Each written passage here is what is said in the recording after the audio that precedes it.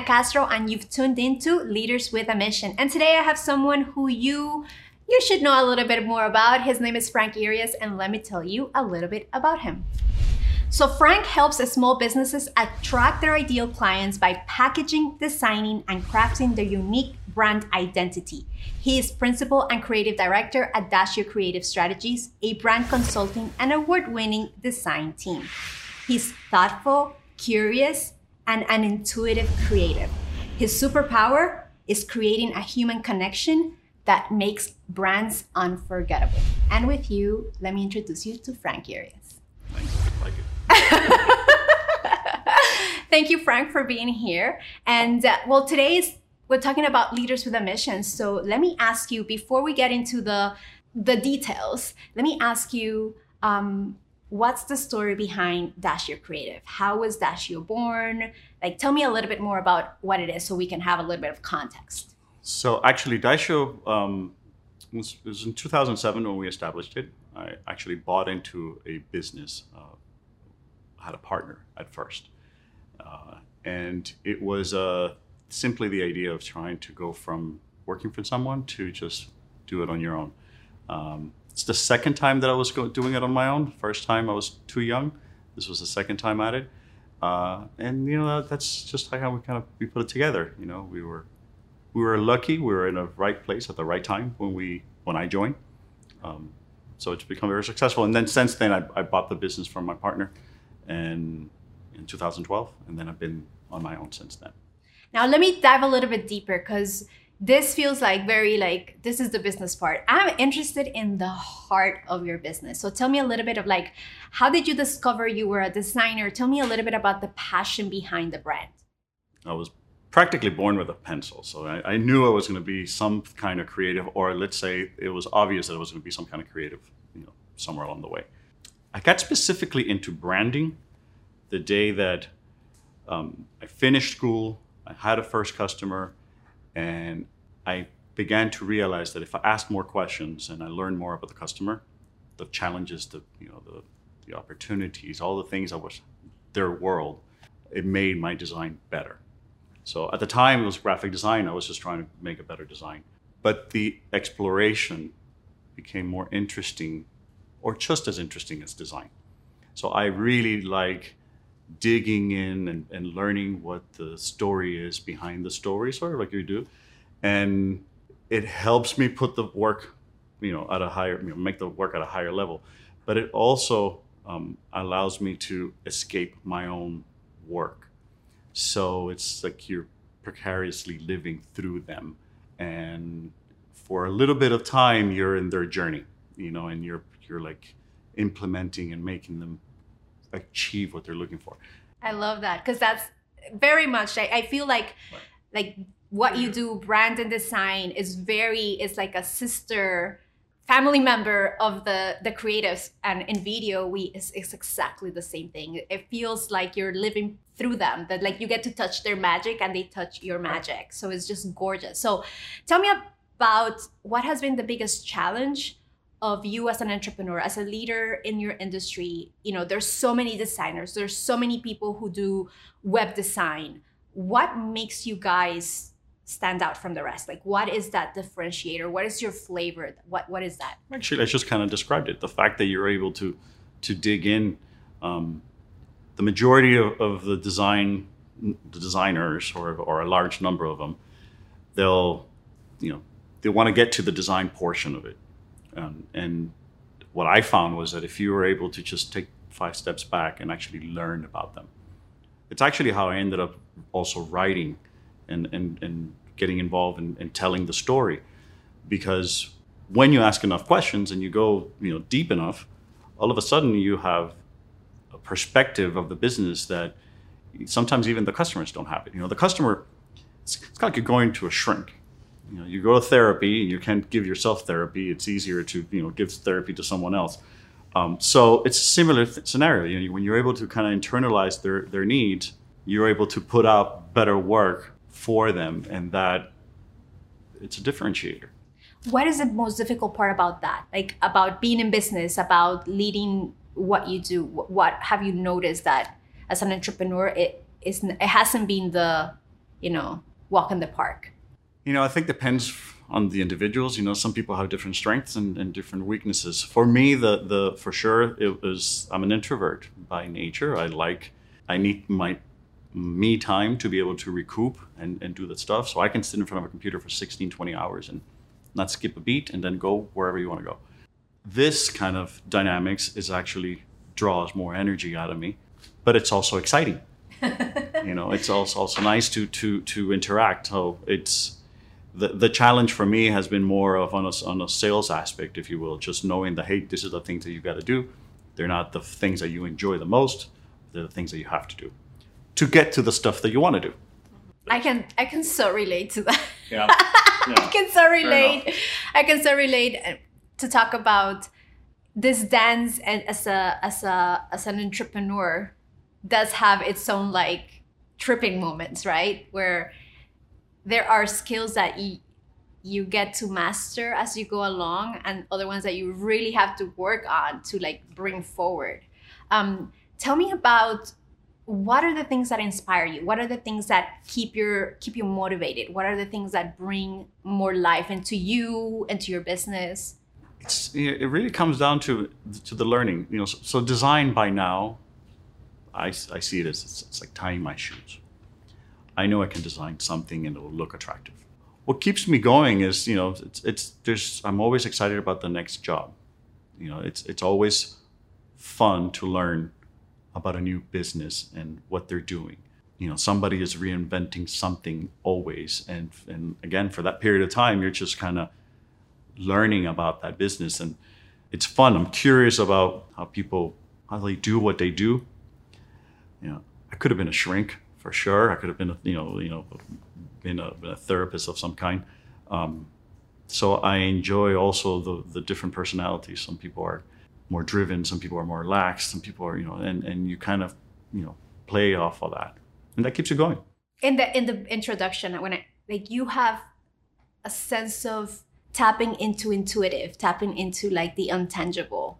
When did you discover you had this sense of, of awareness?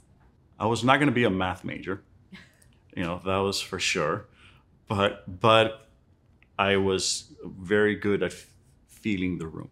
When did I figure it out? I don't know. I think when I started meeting customers and I started having conversations about their business, and you see the eyebrows racing or that twinkle in their eye when you said something, or you noticed something that they said and you turned it around and said, you could do it like this. And then they're like, I never thought about it like that. So that, when I started working with customers, definitely that's when I figured it out. And that's what I ended up liking about branding. I don't see branding as graphics, as sometimes it's described. To me, branding is more about, the story above marketing. Marketing is here, just doing the selling and the, hitting the pavement and this and that. The branding portion is like above it. Where's the story above that so that you can actually go out and sell it? When did you decide to become an entrepreneur? What pushed you there? For you, what was that? I went into college thinking that I wanted to work at an ad agency. It was the yuppie days, so I was thinking I was going to wear a jacket, tie, dress up. I wanted my office with a view. That was, the whole, Mad Men sort of story. But around mid college, mid years of college, I started realizing that I like control. I enjoy being able to do the work that I want to do and work for the people that I want to work for. So for me, the drive of owning my own business at first was simply just, I wanted to control my environment and what I wanted to do. And then I realized that, hey, if I do that, I don't have to wear slacks. I can wear jeans all the time. I don't have to wear a tie. I'll take the jacket, but not the tie. And that was enough. I'm sold. Yeah, that was the deal. Give me one of those with 2 cherries on the side, and I'll take it to go. Yeah, I get that. And I feel like we get to work with similar clients, people who, for us at least, I'm going to take the lead and speak for both of us because we've worked together in different projects. So I guess I get to do that. We get to work with people who are soulful and mindful and that are doing a bigger thing, that they take us in their ride. For you, what's the funnest part about that ride? The end result. So for me, it's you know, it's all means to an end. You know, so I'm asking all the questions so that I can get to a place where I know the business, and now I can't do your job, I can't do your business, but we're at a level that I can understand where you're headed and where you're going. And then sometimes you got to push them past their own, you know, paradigms. You know, like, you know, this is how they see themselves, and then they can't see further. And it's like, no, you can actually do that. And then that becomes a translation for me. You know, so I take that, yes, you can do that, to, hey, we put it on paper or on a website, or, you know, in the graphics or video when, you know, when I think the person is ideal for video.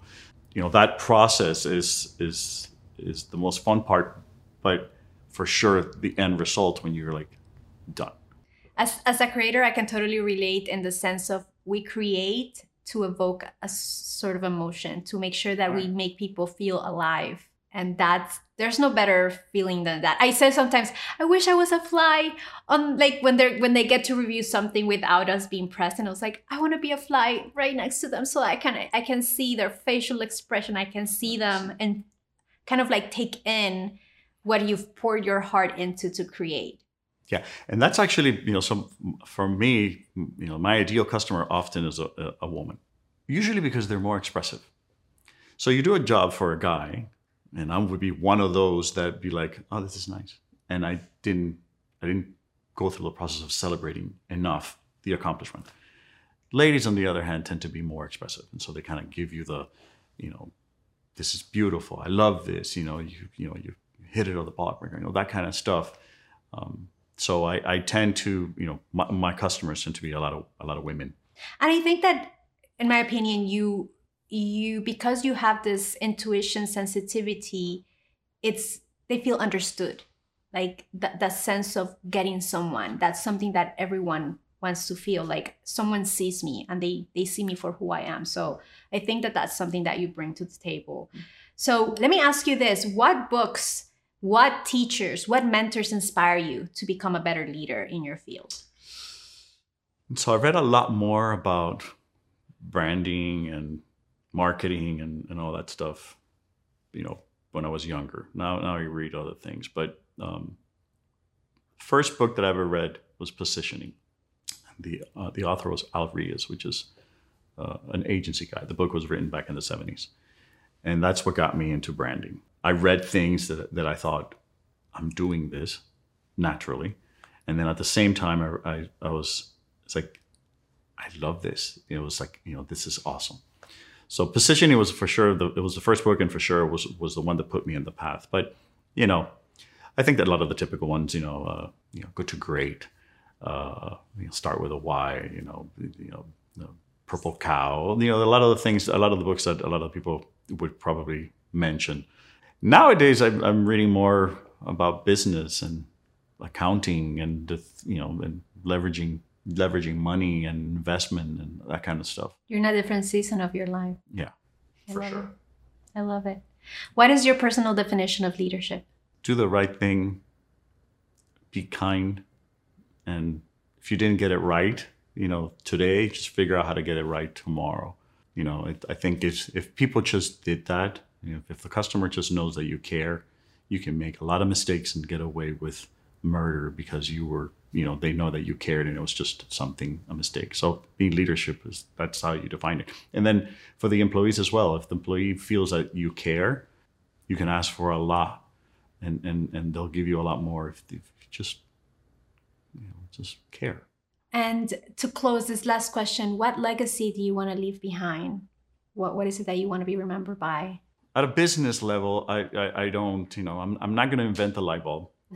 You know, I'm not going to have the Tesla, you know, running around that is, you know, and created. So from a business perspective, I suppose it's simply just good at what I did and that I was decent at it and that I helped somebody move from one place to another and elevate their business or give them, you know, a leg up. At a personal level, it's just, you know, that I'm was able to get my family, my kids, my nephews, just from here to here. Beautiful. So can you tell us where can we find you? Like if somebody wanted to find more about you, where can they do that? Sure. So the website, of course, is daishercreative.com. They can call our office. It's 305-234-5617. And if you Google my name, you'll find me online. So simple enough. And for those of you who are leaders, change makers, or want to make a dent in the world with leadership, I'm going to ask you to visit us at forproductions.com, and I'll see you in the next video. Bye-bye.